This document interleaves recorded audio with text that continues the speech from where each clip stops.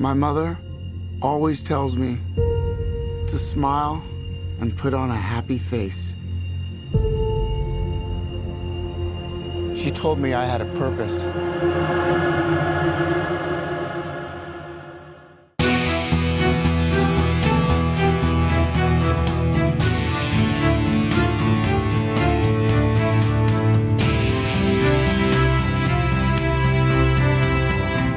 Is it just me, or is it getting crazier out there?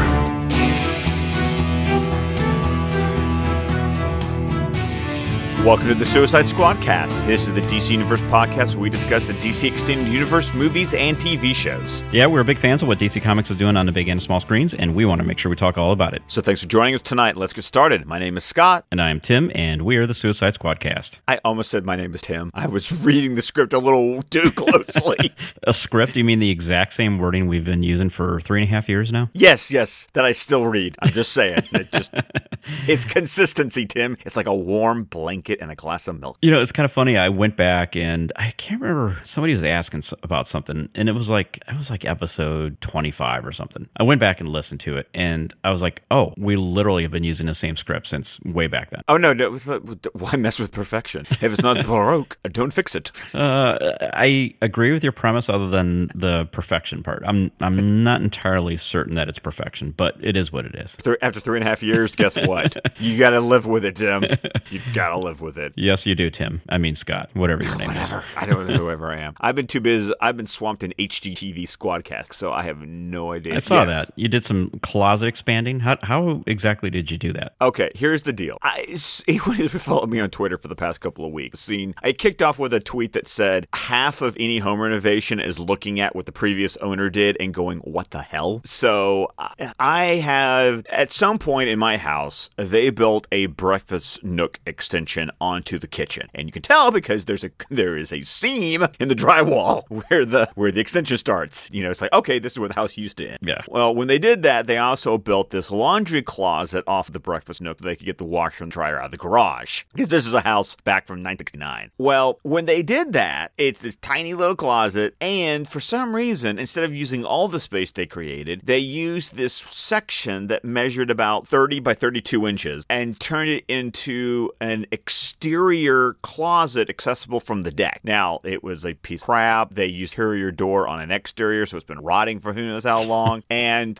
the problem with the washer and dryer is that, you literally had to launch yourself over the dryer to reach into the washing machine because it was a tight fit. So the vision was made. It took about 10 days because, with any home renovation, every day, it's not like you just keep on working until you're done. It's like you do something and then you reach a point where it's like, this is over because something has to dry or something has to set. There's you reach a natural stopping point. It's like, I actually can't do anything else. So this thing lasts for about 10 days where we took out the door, put a window and a chalkboard on the exterior inside of the door casing. So it looks like it's always been there. Like the whole point was to not make it look like an afterthought. And we still have cans of exterior paint. So we were to paint it to make it look the same. And then on the inside, bust through the drywall into the closet space and then had to build up the floor, tile it, put up drywall, put it on a casing on the window on the inside, and basically took that in that closet space and just added it onto the laundry room. So now we were able to spread out the washer and the dryer and make it a walk-in laundry closet now. Can even roll the laundry hamper in between and shut the door so that the laundry hamper can disappear when company's over and that kind of thing. So that was about a 10-day process, but it's done. Shelving's up. My washer and dryer work. I am happy, but it has been a long week. Wow. Well, that's it for this week's Home Improvement Squadcast. We'd like to thank you guys. Yes, I apologize for allowing Scott to go on that long, but please, the stories I've heard, you've gone on for twice as long with some wacko story about someone dumping water out. No, that's all I have to say. But that was more interesting than converting an outdoor door or an indoor door, which was put into an outdoor door into a wall in a window. You know what? HGTV is at every dentist office I go to. So you know what? Obviously, some people have an interest in it. Yeah, I kid. No, I'm glad you got that done. So I don't have to see it on Twitter anymore. Hey, you know what? You're going to see it when it's finished. That's what I'd say. For sure. Yeah, I mean, I didn't have anything quite as exciting as that, other than we've been having like some torrential downpours here. I don't know. I mean, it's been like just tons of rain, like coming down so fast, like to where like my gutter's overflowing because it literally cannot keep up with the quantity of water that was being dumped. And I had this problem with like I had this one drain where it was just like it couldn't, like there's just not enough volume to drain all the water. Well, I was watching it today while I was downpouring, and like my drain's like popping up out of the ground, like it's kind of like rising up. I'm like, oh, what the heck is going on? So I ran out there where all this water, this torrential rain is coming down, and I pull it's got one of the little green like lids on top of it to allow the water to just kind of drain through. I pull that thing up, and it shot a bunch of leaves up into my face. There was so much pressure.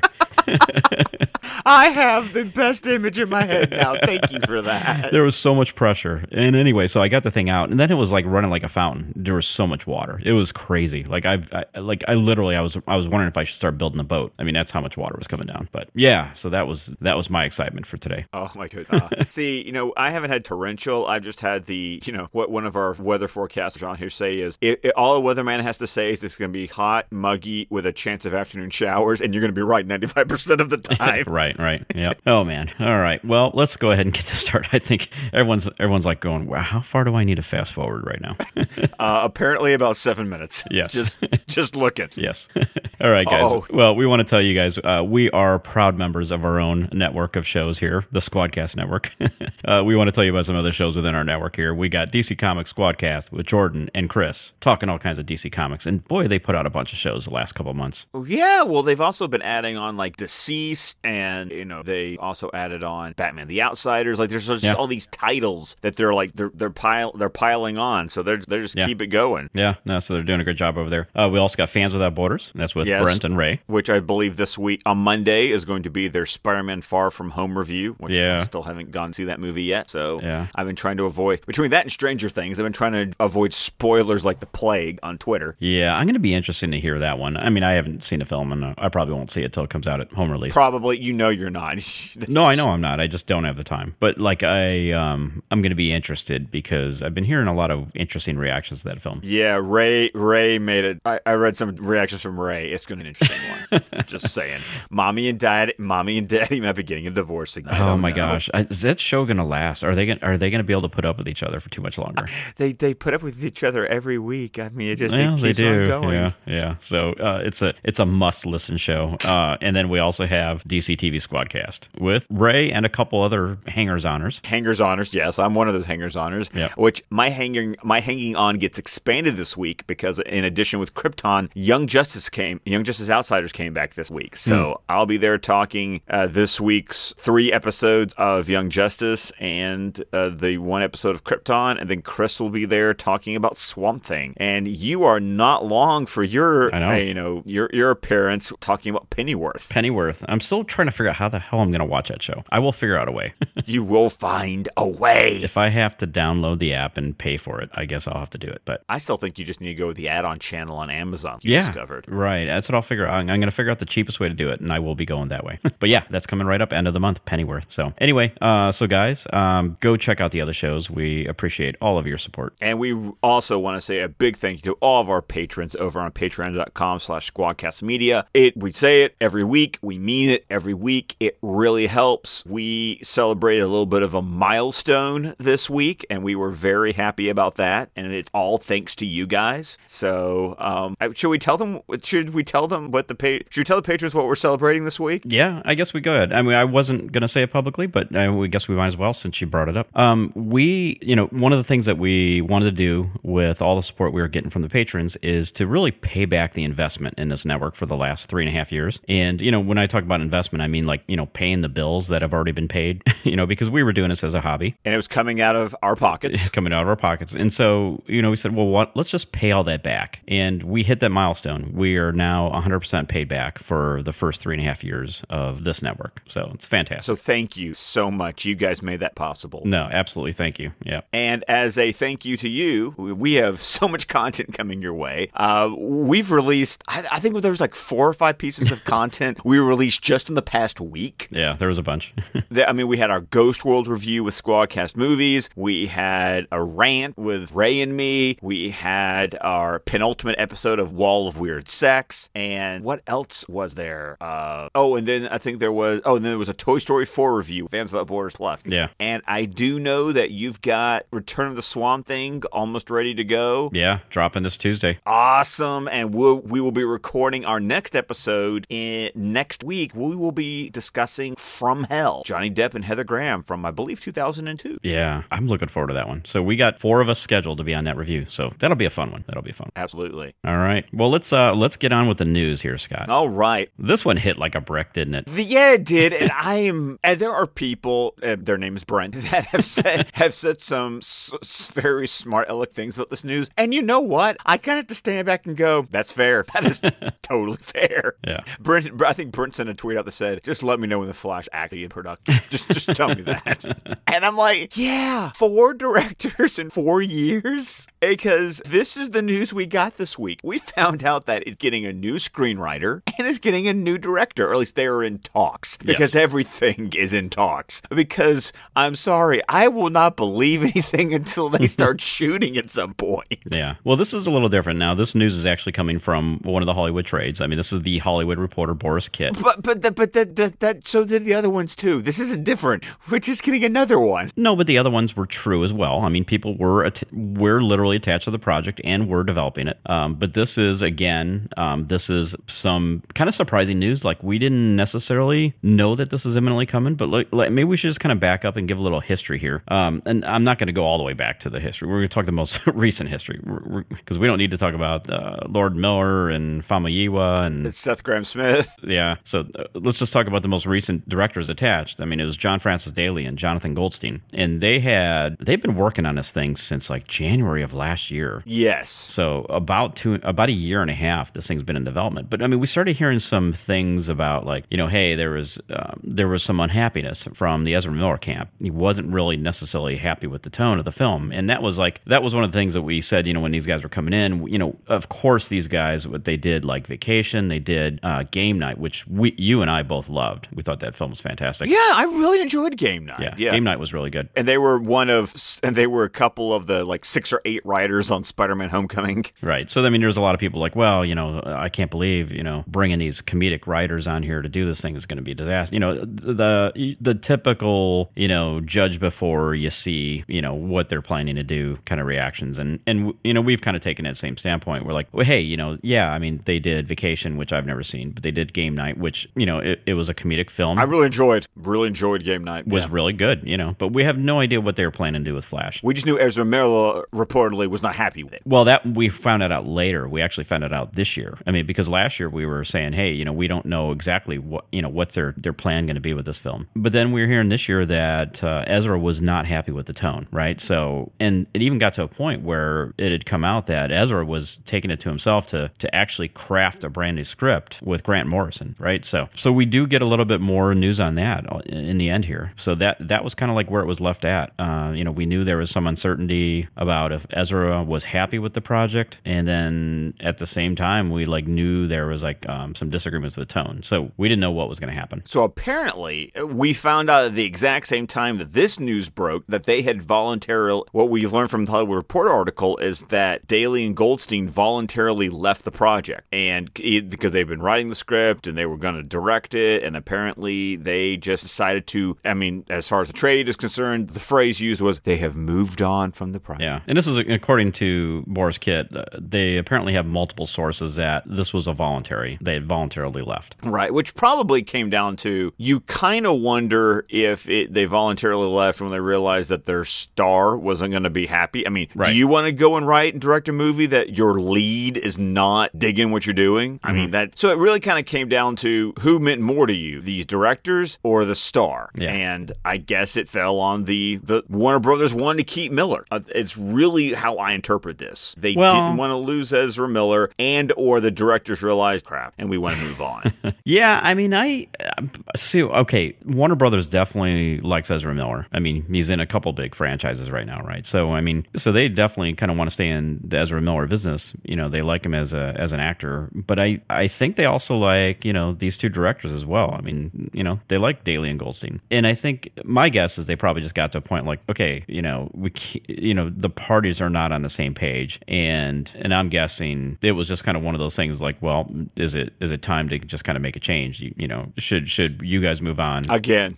Yeah. And so when you see like kind of a voluntary thing like that as a way it's being described here, right? That's if you can believe that, because I'm sorry if we haven't learned anything in our 3.5 years of this podcast, it's to always read any story with a healthy dose of cynicism. yeah, but I mean, there's been nothing else that has kind of like leaked out about like unhappiness at this point. Granted, this just kind of came out this week, but I don't know. I kind of feel like, it was pretty clear there was a difference of opinion about how this property should be treated. Absolutely. And, yeah. Yes. So I mean, I do believe that it was like, yeah, well, we can't be on the same page. We're going to move on to something else. I can completely see that happening. Now, what really caused, the waves to hit were who the replacements were. Yeah. So now, apparently, in negotiations to write the Flash movie is Christina Hodson, who, of course, made a big splash with her script for the last year's Bumblebee movie and is currently writing Birds of Prey and is said to be attached to a Batgirl solo movie. And then Andy, help me out with his name here. Muschietti? That's the way I read it. That's right. Who directed It last year and is going to, and also directed the upcoming It Chapter 2 that comes out in September, which is a New Line film. And so this news hit and people got kind of excited because, I mean, anyone who's seen it pretty much really enjoyed It. I did. I actually saw that in the theater.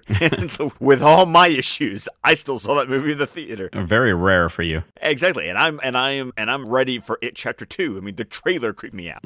Yeah, I mean, so New Line has been bringing over some directors, that have been doing some different horror films, which is, you got to remember, that's always like it's kind of like a gateway for a lot of directors that kind of make it into the business is through horror. I mean, we had James Wan obviously came up that way. We had David Sandberg. Yep, David Sandberg. And now we have Andy Muschietti. So, which have you seen It yet? Oh yeah. Okay, good. I enjoy it quite a bit. I enjoyed it a lot. Yes. It's not my favorite horror film, but in terms of the way it was like filmed and the way the characters were allowed to kind of like build up, and it kind of had that like Stand By Me kind of feel. Oh, absolutely. Well, yeah. I mean, but once again, it's a Stephen King adaptation. Right. So, but you're right. He knew he was able to play on that aspect. Absolutely. Yeah. And he did a great job. And I loved, I love the way that, we're talking about the cinematography. I mean, the cinematography, was really good. So, it was really good. Oh, and I know this is kind of this isn't really necessarily Andy doing this thing, but those trailers for It still, I think, are some of the best trailers I've seen in a long time. Absolutely. And then as far as Christina Hodson's concerned as a screenwriter, I really enjoyed Bumpy. I finally saw it. I had to rent it. I missed it in the theater because of what was going on around Christmas time. I never got to see Bumblebee in theaters. But afterward, let's just put it this way: I'm a Gen 1 Transformers fan who saw movies 1, 2, and 3 in the theaters. Never made it. I rented number 4 and never finished it, and just didn't even bother with 5. And Bumblebee was a movie that made me go,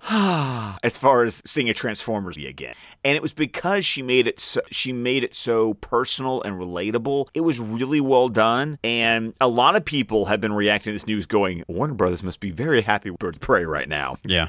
I mean, we've definitely been hearing that, and they're definitely very hot on, her as a screenwriter. I mean, you got to remember too, like Christina Hodson, when she got into screenwriting, because she actually, I'm trying to remember, she was in development as an executive with Focus Features, and then in 2012 she started screenwriting. And her very first screenplay, which was called Shut In, made it into The Blacklist. And if you guys, we'll just describe it, The Blacklist, which has been around since like, I think 2000, I'm trying to remember, was it 2012? No, it was before I don't know.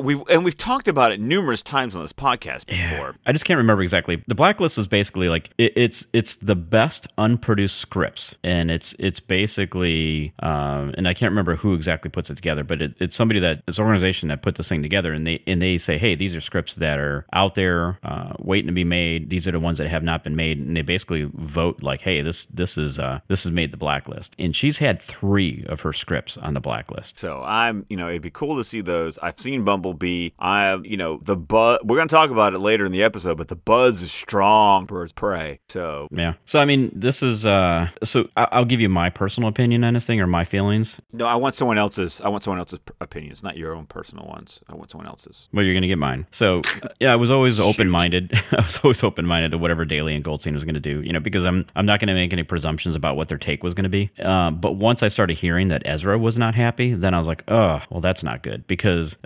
Ezra is super serious about his role as the Flash. Like he is all in. Like he's completely all in with the mythology of it. He geeks out over it. Like this is a guy that really wants this property to be taken seriously. And when I heard that he wasn't happy, I'm like, okay, maybe they are trying to take this thing into too much of a comedic direction, which is not where I want this thing to go. And this kind of goes back to, like, I think when you have a property, you can decide to have a couple different bases with it. You could either have like a very serious basis and just add in some elements of comedy. That's one way you could do it. Or you could say, I'm going to have a comedic basis and then try to add in some heart and maybe some, maybe some seriousness to it. But basically the basis of the character is comedic. And I kind of feel like I wonder if that was not like part of the equation with deciding to make this change. Because, if you look at, like say take Shazam, you take the last film that we've had. I mean, Shazam as a character, we've had very serious interpretations of Shazam. We've had not so serious interpretations. The basis of the Shazam film to me was, like, hey,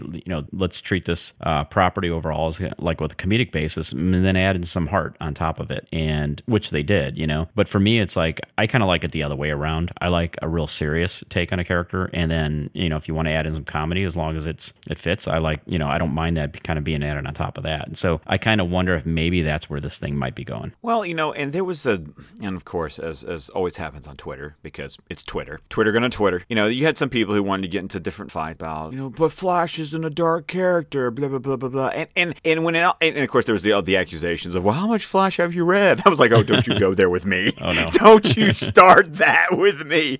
And I was like, Silver Age, Crisis on Infinite Earths, yeah. Mark Waid, Jeff Johns, New 52, Rebirth, like, bring it. I know my Flash. But here's the point. But someone said this, and I thought this was a wonderful statement. The Flash is not a dark character, but he could have some dark stories, And I think that, that was like the best distillation I could come up with, finding a way that's like, there is a middle ground. You look at some of the best Flash stories ever written, and things go serious. Yeah. And of course I really like bringing up the whole trial of the Flash right before Crisis. I was like, oh, let people lose their minds over that one. Yeah. A lot of people just don't know that, that weren't following the character in the comics. Exactly. So I like the idea that I want Ezra happy, because I want it to be a better take. I want it to be a harmonious production, and I am hoping that if these two people are in talks with Warner Brothers, you would hope that there has been at least a little bit of vetting. But at this point, after going through our 4th director, I'm just like, I don't know anymore. I don't know. Once again, I can't believe I'm saying this, but kind of siding with Brent on this one. Let me know when production starts. Yeah, and that's the thing. I saw people I saw some of the criticism on Twitter. I'm like, how can you be happy about yet another set of directors or another director being brought onto this? We're now at, director number 4. Well, so that's the thing. And I think you kind of hit the nail on the head here, Scott. That's really why I'm ultimately happy about this, because, we need that harmonious production. We have to have everybody on the same page. If they're not, it's going to show through. So the fact that they're making this move, it sounds like, they're doing it to try to get everybody on the same page. That's a good thing. Like, that's what I want to see. I want to see everybody like all with a singular vision. Like, yeah, that's what we're trying to do with this film, and let's move forward with it. So, I mean, I'm hopeful, if there was that problem with the previous 2 directors, Daly and Goldstein, then I'm glad we're making this change for sure. So now, a couple of other things that came up. One, someone, I can't take credit for this, but I also can't give credit that's due. Somebody said, the doom of Flash directors is sending out a Flash-related tweet because they showed every one of the directors who tweeted something out. Like, here's a book, here's a GIF, here's something. And they're all like, that's the kiss of doom. So word of advice to Miss Chetty and Hudson, don't tweet anything Flash-related until the cameras roll. Just saying, if you want to keep your job. Well, you don't have to worry about Christina. She's not even on Twitter. Good for her. Yes. Very smart woman. Very smart. Second thing, I also wonder, because I'm always trying to keep the timeline in mind, was the Daly and Goldstein hire something that happened pre-Hamada, post-Hamada, during the transition period? Because I'm also starting to wonder if this hire is kind of is this like another one of those we're in the full-blown Hamada era, like we're continuing to lose any decisions that happened pre-Hamada truly taking control of the reins of DC Films. Well, okay, now remember when Famayiwa, left over creative differences, that was kind of like in that transition here, that where it was like, there's some people that were trying to do some really interesting takes on some of these characters, and it seemed like Warner Brothers was like, no, let's get these things back to like the core of what these characters are. So I'm guessing that may have been around the time when we still had some of the previous pre-Hamada people in place. Well, I knew Famawiya left underneath the previous regime. Yeah. That I knew for certain. Yeah. But we also had a period of time where there wasn't a director attached at all. Yeah. I don't think it was too long though. But no, I know these guys have been attached for about a year and a half. Right, but that could still be under the decision making before Hamada took over. Yeah, who knows? So, okay. That was the question I had. Yeah. But I mean, so I guess I'm most interested in the idea that if Christina Hodson is on this project, because I mean, they're clearly very hot on her as a screenwriter, with these properties. I mean, this is the third production we've heard about her being attached to. If you count Batgirl. Yeah, if you count Batgirl, yeah. I mean, that's pretty notable. I mean, however, how many other screenwriters have you heard attached to multiple projects with DC Films? So, yeah. So we'll see. I mean, I haven't seen Bumblebee yet. I've heard nothing but good things about it. I'm just not a Transformers guy, so I'm just not into the franchise. But it's one of your flaws of your character. We understand. We accept you. So anyway, but like, I mean, she's getting huge praise, so that just makes me quite happy. When I hear about what she's getting praise for. So all right. Well, Variety went on to report that apparently our fresh new Warner Brother Entertainment CEO Ann Sarnoff is going to be making rounds at the studio next week. On Monday and Tuesday, she'll greet heads of numerous divisions like television, film. This is kind of big because she's not kind of really taking office until late August, but apparently these are kind of the getting to know you, getting to know all about you. And I'd be really curious if this is kind of sort of like a fishing expedition to kind of see what you're doing, kind of so, August doesn't roll around and, she gets slapped in the face with something that's in production or something. I don't know. I don't expect a lot of news to come out of this, but it's interesting to know that she's kind of walking around and making her presence known. Yeah. You got to remember, Ann Sarnoff is not, she's not an AT&T person. She's not a Warner Brothers person. She's not from either one of these companies. So there is so much that's going to be brand new to her when it comes to like trying to understand, this combined company, this business really. I mean, in terms of how Warner Brothers has kind of run their business. So yeah, I kind of see this as just kind of like a listening tour, and I can probably see her coming in and just trying to get a lay of the land, try to figure out what people, what are the people saying? Like, what do people think are all the issues and all that? And she's going to have to go back, and it gives her enough time by the time she actually moves out to LA that she can maybe kind of figure out what she thinks she needs to do with this company. And speaking of that company, we got word from TV Line that there is a unofficial frontrunner in the name for this Warner Media streaming service that we keep on hearing about. And apparently that name is HBO Max. Yeah. Well, I mean, it kind of makes sense. I mean, they've already got this huge committed built-in base of subscribers already, right, with HBO. So you're just going to basically keep that name. It is interesting, though, because it's not really frontlining with, like a Warner Media name. So that'll be interesting if that's what they go forward with. I heard somewhere, and I wish I had a source for for it, but there was a story that I heard that apparently if you're an HBO subscriber, you kind of you're going to be able to get access, like introductory access to the streaming service. Like your HBO subscription kind of transitions into this HBO Max service. So I wish I had a source to really nail that down, but that was the scuttlebutt I was hearing from one of the articles that came out regarding HBO Max, which I think only makes sense. It's kind of the same questions we've been having about what they end up doing with maybe some of the original content and what the history, and well, not the history, but what the future is for DC Universe. Yeah, we still don't know. I mean, there's nothing listed in this article with any reference whatsoever to DC, the DC content. So we still don't know. Like I said, we're going to still keep scanning the news, try to see if we can get some ideas about maybe some hints and maybe some clues about which way this might be going, but nothing here that I've seen. Yeah, but I did appreciate what the TV Line article, though, was talking about some of the original content that they've got in production for, or at least in development for the HBO Max service. And I'm like, oh, I didn't hear about like 3/4 of these. And some of these sound interesting. Like they've got a Kaylee Kuko-led thriller called The Flight Attendant. I heard about Dune the Sisterhood. There's an animated prequel for Gremlins. And Anna Kendrick's got a romantic comedy anthology called Love Life. I'm going to be honest, I'd watch all of these. Yeah, so I mean, it's going to be interesting. So if that's what they're trying to go out the door with, like again, no mention of any of the DC properties at this point. So who knows if that'll just be an add-on. We don't know. We don't know. This seems to be something we're saying a lot lately. Yep. So this is one thing that I got pretty curious about.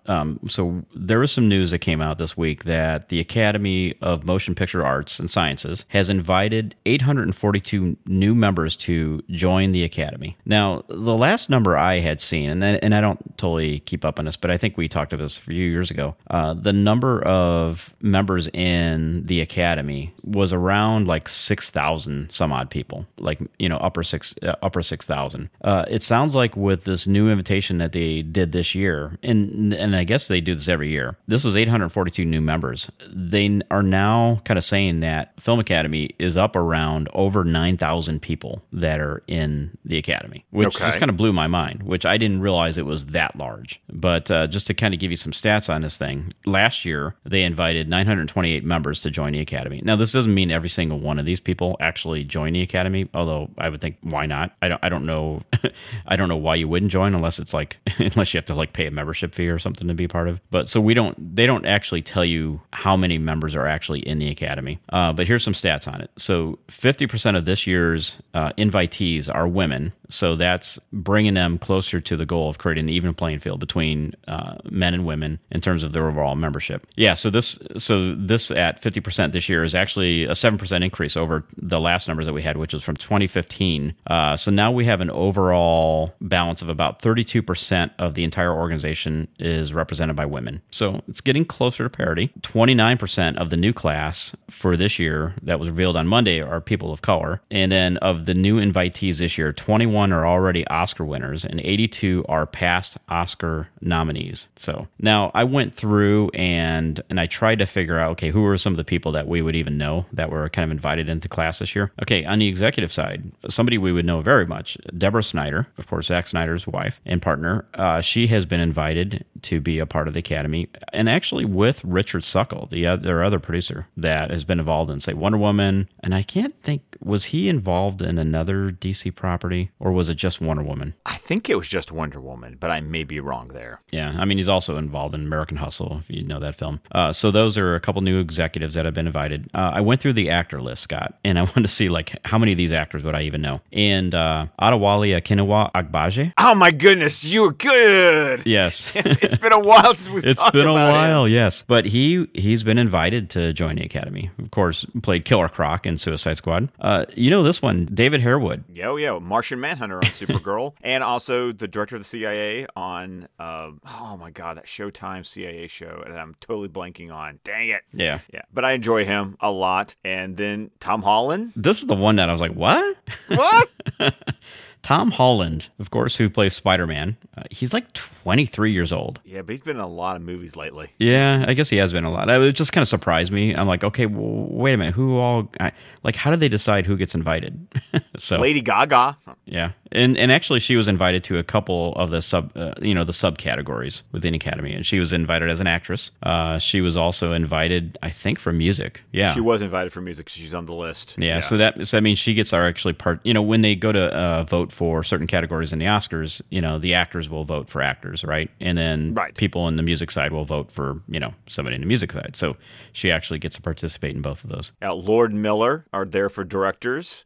Christina Hodson gets added for writing. Yeah, and also in music, Rupert Gregson Williams, because he's been composing up a storm lately. Yeah, for sure. And then I was looking through. I'm like, okay, what other people who are involved in some DC projects, got invited? And I know none of these people, but there was literally like I think 7 people that were invited under the sound category that worked on some DC films. Yeah, either Aquaman or Shazam. Yeah, pretty much. Yeah.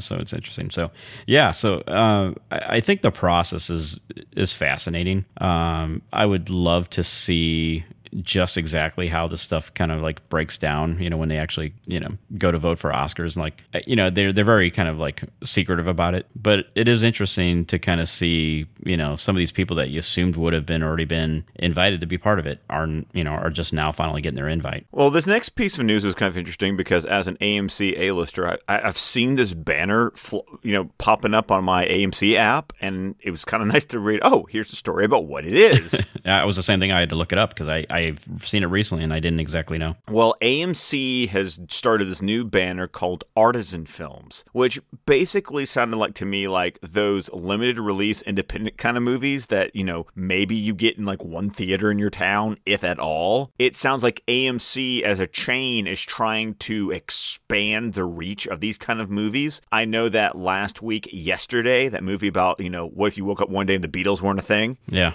Was their sort of flagship launch of Artisan Films. But coming up, The Kitchen apparently is going to be included in this banner as well. Yeah. So, I mean, that basically means, AMC, like you said, is trying to like give a little more attention to and put focus on films that kind of meet these I guess, are guidelines. It's films that are kind of adding to the art. And so it's interesting. They selected The Kitchen. Yeah. And it says here, AMC will program specialized movies consistently in select locations throughout the United States, providing what the company terms consistent and convenient showtimes for the works. I'm like, well, thank you. I appreciate that. Yeah. That is kind of nice. I mean, I do like the idea that they're trying to help give some space and some breathing room to films that are not blockbusters. Because, I mean, especially nowadays, especially with Disney, as huge it is, they have so much power, right?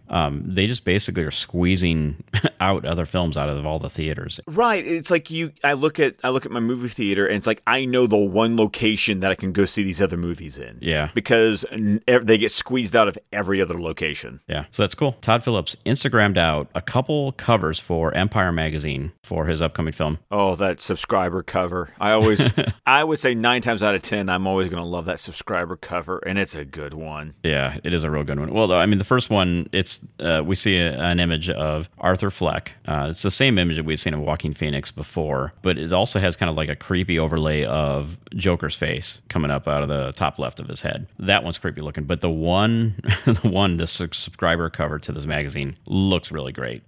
And I can't tell if I guess it's an overlay of 2 different images, right? It's an overlay of 2 different images. It's like you get the like those 2 mirrors that like create that split image. Yeah. But yeah, it's 2 different images, but mwah. It looks great. It's art. That's art. Yeah. So it's art. So this is going to be the first cover story we actually get involving the Joker film. Well, wait till we finally will have something to break down about it. It'll be great. Yeah. So that's right around the corner. Now, Scott Wampler, is it Wampler? Yep. Okay. From Birth Movies Death, tweeted out a reaction, or at least, a scoop, or whatever you'd call it, for Birds of Prey and the Fantabulous Emancipation of One Harley Quinn. He wrote, spoke with someone who says says they caught an early test screening of Kathy Yan's Birds of Prey. They raved about it. Movie sounds bonkers in the best way possible. Very intriguing. Which is pretty much what we've been hearing. Yeah. We did get an interview with Ella J. Basco, who is, of course, is playing, she's playing Cassandra Cain, also known as Batgirl. Or Orphan. Orphan, depending on... the continuity that you're reading. Depending on the continuity, right? So this is kind of interesting. She actually... This is some of the most stuff we've heard about this film. Because, I mean, most people aren't really saying a whole lot about it. But she was interviewed by A Book Of, and I'm not really familiar with that magazine. I'm not familiar with most magazines, so that doesn't surprise me. Yeah.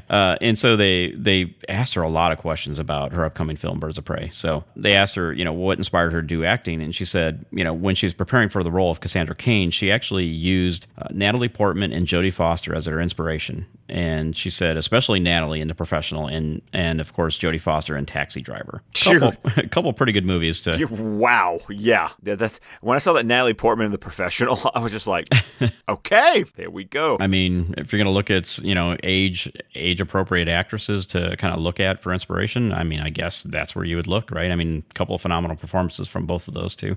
She did give some insight into the audition process. She said it lasted a whole month. She had to go in about 5 different times as part of this process. She said, to prepare, she is watching a bunch of movies, practice martial arts skills. She even read some comic books with Cassandra Cain to prepare. When she got the role, she found out her mom had actually picked her up from school. She got into the car with her agent on the phone, and she was given the news. So, she, of course, was very excited about it. It's a part she really wanted bad, and she cried. She knew from that moment on that her life would change forever, which is absolutely true. Well, and apparently there's she was asked what her most memorable experience was on the set, and apparently there was one scene where they were just improvising most of it, and then the director, Kathy Yan, told them to do a bunch of silly things, and it just made them smile all day, and then they later hung out at the Shake Shack down the street and just, pigged out on junk food for the rest of the day. That sounded like some great camaraderie right there. So I wonder, were they just is that meant to be a scene in the film?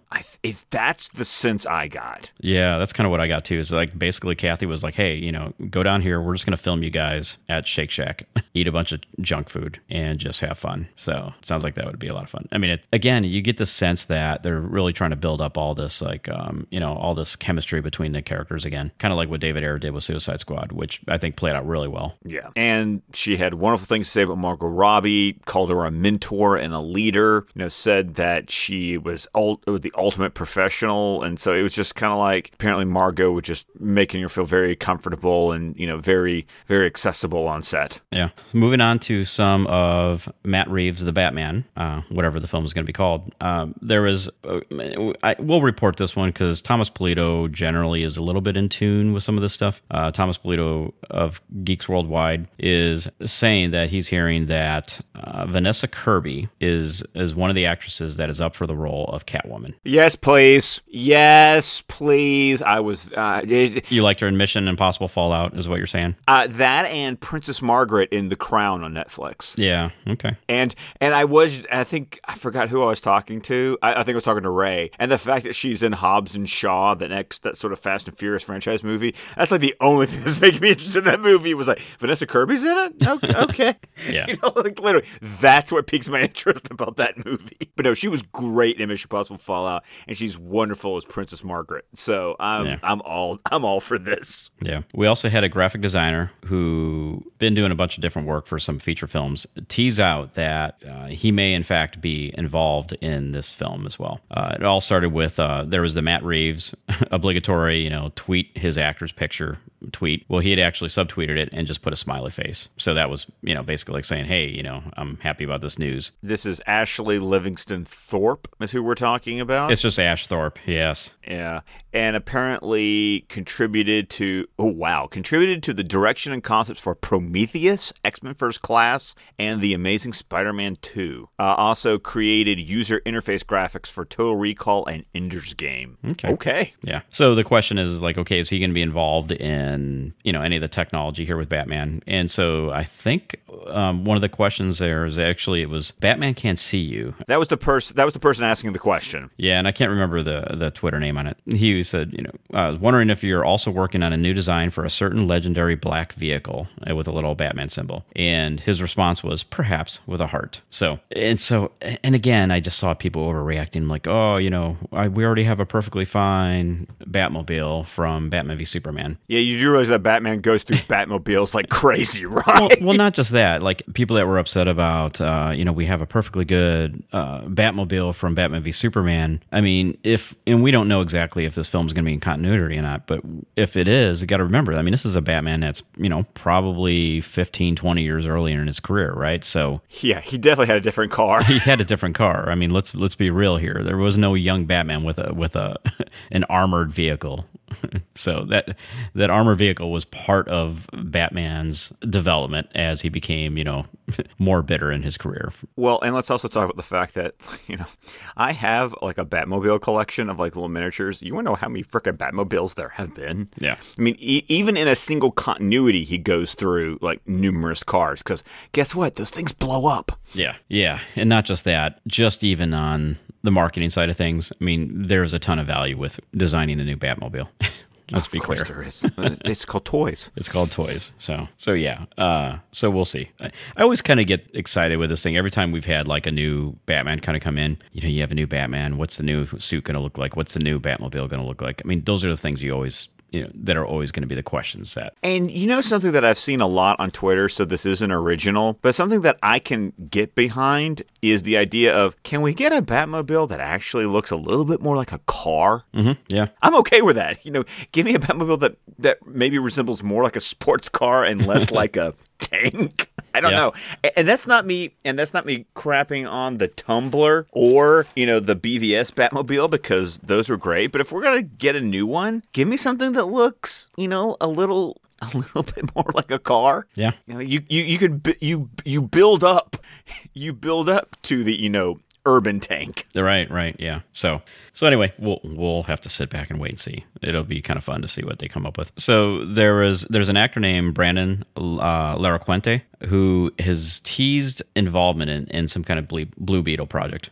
Know nothing about this, but thanks to DC Brazil, they had actually spotted something that Brandon had put out. This is, of course, an actor who was in 13 Reasons Why, which he must have been in season 2 because I didn't see season 2. I didn't either. And thank you. I was glad to know because I was looking at him going, I don't remember this guy from season 1. Yeah. And season 1 was all I watched. Yeah, same here. But he published in one of his stories on Instagram that he was visiting, Warner Brothers Studios. And then the second picture he had put was a picture of a Blue Beetle comic book. And that was it, without any context. So obviously, implying that, he may be involved in Blue Beetle, but we don't know if he's implying it's some kind of like involvement of a TV show or it might be in film. Now, of course, it was back in late last year, The Wrap reported that Warner Brothers was developing a Blue Beetle solo film. So who knows? So just something to keep an eye on. Okay.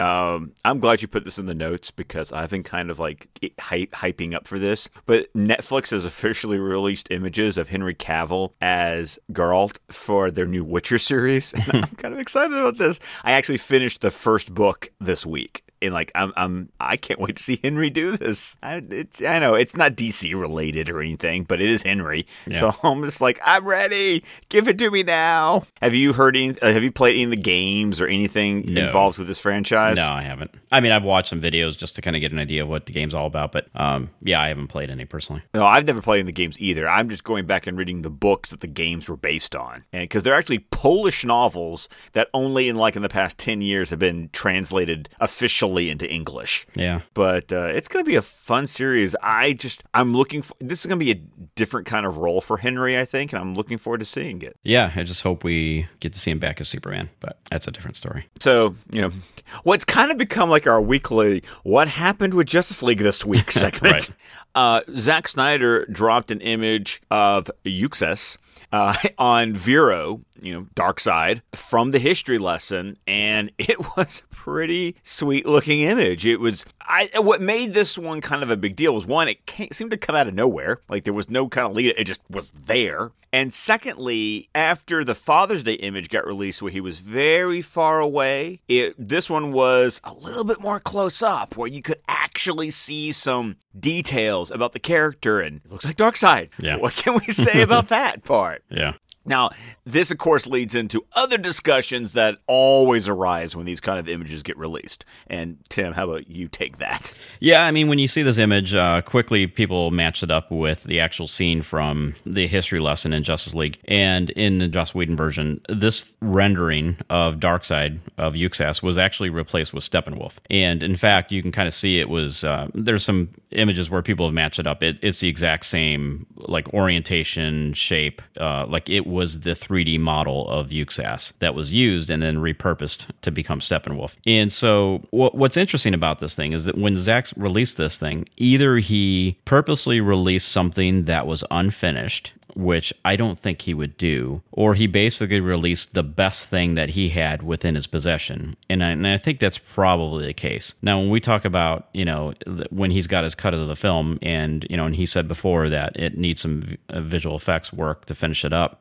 this would be one of those examples, like where he last had this thing in his cut, which of course was screened, and then that's where Warner Brothers had decided to, they wanted to make some changes on it. At this version, it looks like this is just the rendering of the 3D model in kind of in an unfinished state. And this is what they would have to go ahead and finish up actually as Darkseid if they were going to redo this scene, or at least, update the scene and finish it off. So it's real interesting. Chris Dawson, who of course he's the visual effects guy that is just doing his little pet project, the Black Suit Edition. He actually made a really good point about this thing. He says, one of the great things about this thing is, like, clearly work was done after Zack had this, but what's kind of important about it is that a lot of the money that was spent to finish up this particular scene was spent for Justice League, and so the amount of money that it would take to kind of finish it up in terms of Zack's vision, if we were to get that, wouldn't be as much money, because a lot of the layering work was already done to finish up this, and so it'd just be a matter of switching it out to where Zack would be satisfied with his Darkseid being represented in that particular scene. So it is interesting. Yes, it is. And just a little comment, it also goes back to kind of explain why so many of us were very unpleased with the way Steppenwolf looked in the theatrical release. Because obviously that wasn't supposed to be there. Yeah. I mean, it was a rush job to finish that up, and we don't really know when the decision was made. That's another question that keeps on coming up: is when was this change made? Yeah, we don't know if this change was requested while Zack was still attached to it, or if it was done after he was moved off the project. We just don't know. We don't definitively know. And I guess we have to kind of talk about the big event that happened on Friday, where it was kind of an organized effort to try to bring the hashtag Release a Snyder Cut trending, and it actually worked quite well. The last I saw, I think the hashtag Release a Snyder Cut was trending, had a total of about 47,000 tweets by the end of the day, and it actually made when you go to like Twitter and it's got like the trends for you. Of course, we're all obviously posting about a lot of this stuff, and it was actually the number one in the list. So it was showing up as trending. And I think overall it was even trending like in the top maybe 15 or so, somewhere in there. It made Twitter moments. It made Twitter moments. Twitter moment was released about it. Okay, yeah. Yeah, so that's cool. Yeah, so good job, everyone. I guess it was like 47,000 tweets with the hashtag. So I don't know how many users that actually translates to. Right, because there were a lot of people, there were a lot of users writing multiple tweets. Yeah. So yeah, I would say it's probably somewhere between an average of 1.5 to 2 tweets, I would guess, per person. So I wouldn't be the least bit surprised if it was like somewhere around 20 to 30,000 people tweeting, which is pretty awesome. Yeah. So once again, it's just trying to keep, especially with AT&T being a ISP, that's just another feather in the cap, along with the search engine optimization we've been talking about, and the continued coverage. Like, did you see that the Washington Post article got reprinted in print for the Toronto Star. Yeah. So it's got picked up for syndication. So that's cool. So yeah, I mean, just keep pushing. I hope we get more opportunities for other avenues to kind of get the knowledge out there and get the idea, explain to people like kind of what happened with this film. I think if we can get some more articles kind of written in a positive manner about it, that's gonna help as well. So it's interesting. Like the push for this film is definitely not dying down. Yeah. Okay. Last little bit of news. It's kind of TV news. I'm very excited about this. Apparently, we've been talking about this Sandman property for a while. Like, we've gone through like the Joseph Gordon-Levitt development, TV versus film. We've talked about this in like the last 3.5 years. Well, apparently, it is moving forward on Netflix. Yeah, I am so giddy about this only because I'm such a big Neil Gaiman fan. But it says more than 3 years. Yes, because we've been watching it the whole time. Netflix has signed what sources describe as a massive financial deal with Warner Brothers Television to adapt the best-selling comic into a live-action TV series. Sources familiar with the pact note that it's the most expensive TV series that DC Entertainment has ever done. The drama has officially been picked up with an 11-episode order. Wow. You're going to have Alan Heinberg to write and serve as showrunner. He helped co-write the Wonder Woman. He was also worked on Grey's Anatomy and The Catch. Neil Gaiman will executive produce alongside David Goyer. Now, Goyer and Gaiman were attached when it was over at New Line, but apparently Gaiman, Goyer, and Heinberg, all three will co-write the pilot episode. That's amazing. I am so happy. And I know Chris Rimmer has got to be like just dancing a jig. Yeah.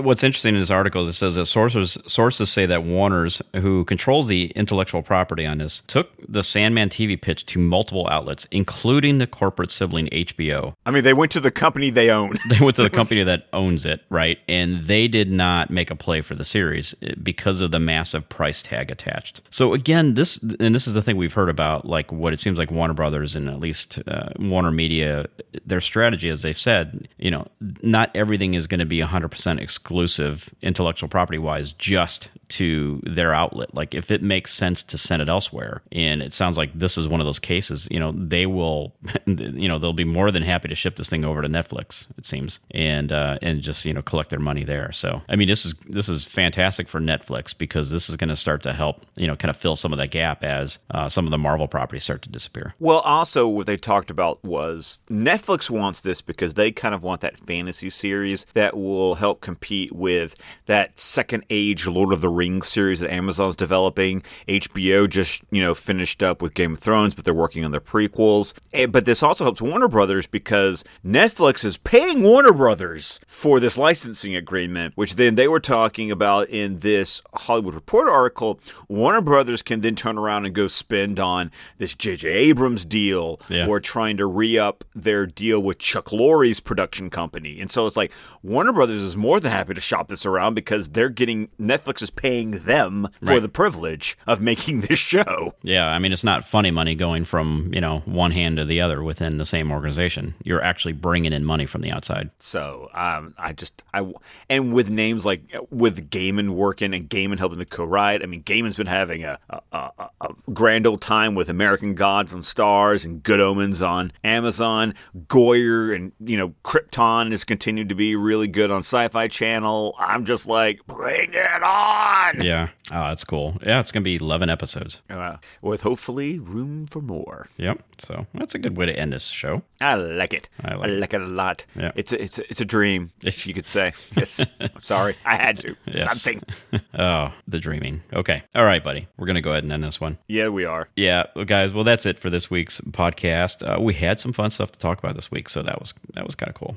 We'd love to hear from you guys. You can reach out to us at Suicide Squadcast on Twitter. You can reach me at Alan Fire. You can always find me there. You can find me at ScottDC27 on Twitter, and you can email us at suicideSquadcast@gmail.com. All right. So we'd love to hear from you guys. Don't hesitate to reach out. You can also find us on Vero, Facebook. We have a website, suicidesquadcast.com. You can also support the network at patreon.com/squadcastmedia. Don't forget, we have the return of Swamp Thing this week. Can I forget it? Please? Please? It was a fun review. Oh, man, this is a review for it's one for the ages.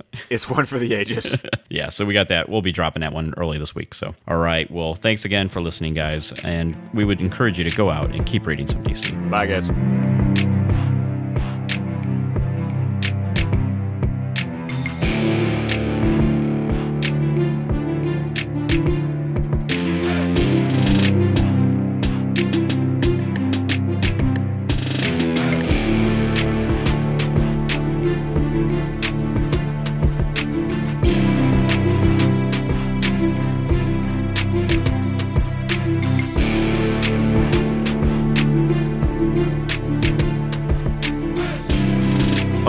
Okay, this is really hard for me to say this young Darkseid name.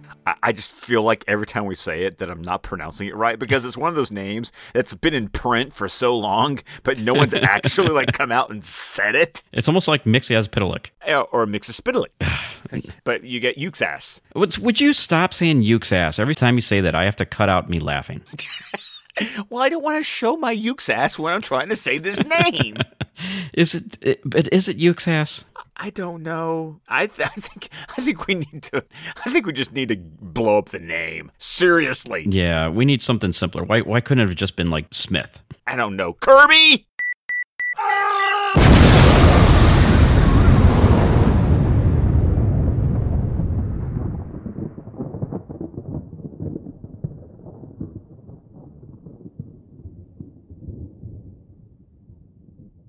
Hey, hold on 1 second.